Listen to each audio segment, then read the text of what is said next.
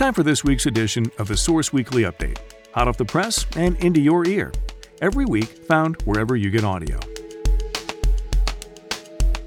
Time now to take a look at a couple of the highlights found this week on the Source Weekly's website, bendsource.com. First up this week from our news desk, city leaders propose 2 bike paths, one running north to south and the other east to west, to the Transportation Oversight Committee. By Jack Harville.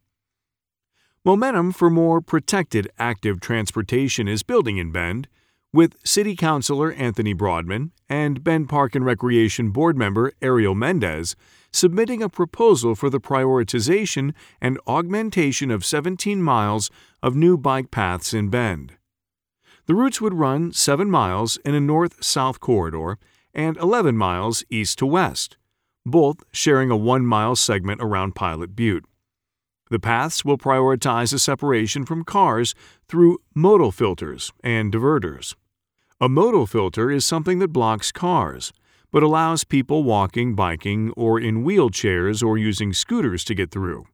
And a diverter is something that allows people to drive through, but requires that they change directions. So it could be a forced right turn, it's a mechanism of preventing cut-through traffic, Mendez said. The paths would connect Shevlin Park in the west to Big Sky Park in the east and Rockridge Park in the north and Alpenglow in the south. The next phase of planning for the proposal will be evaluating which routes can be done quickly and cheaply and which will require more planning and investment before proceeding. The Oversight Committee held their first meeting on May 18th and will be meeting continuously to evaluate and prioritize projects that voters approved in the General Obligation Bond in November 2020. They will meet on at least a quarterly basis until they have satisfied the goals outlined in the Transportation Systems Plan. Next up, vandals target a portion of Tumalo Irrigation District pipe, amid piping resentment by local landowners. By Jack Harville. Vandals targeted a segment of pipe belonging to the Tumalo Irrigation District near Pinehurst Road, causing around $78,000 in damages for heavy construction company Taylor Northwest and over $15,000 to the Irrigation District. 7 holes were drilled into a pipe for the Irrigation District's project to replace open-air canals with underground piping. TID is offering a $2,500 reward for information that leads to an arrest and $10,000 if it leads to a conviction. During final inspections and testing of the new pipeline, it was discovered that multiple holes were intentionally and unlawfully drilled into the pipeline. It's believed that between January 6th and 13th, the vandal climbed into the then open trench and drilled multiple holes in the 36-inch polyethylene pipeline, wrote Sergeant Jason Janes of the Deschutes County Sheriff's Office in a press release.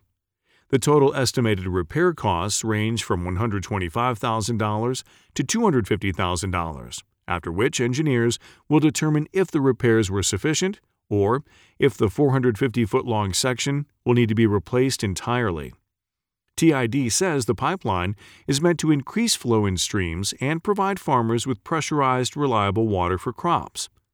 Some landowners who rely on the district oppose the project and have filed a class action lawsuit to recoup the costs they say the project is pushing on to them. And finally, year-round shelter opens.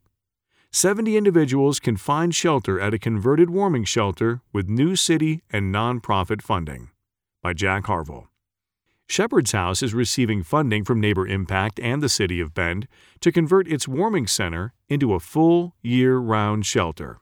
The location at 275 Northeast 2nd Street will open on June 1st and have the capacity to house 70 individuals. It will run 7 days a week from 6 p.m. to 7 a.m. and will be a low-barrier shelter, meaning all people have to do to stay there is cooperate with their volunteers in keeping the shelter safe and peaceful. The shelter is located in the same building that housed the winter warming shelter, which opened in November and closed for the season in the spring.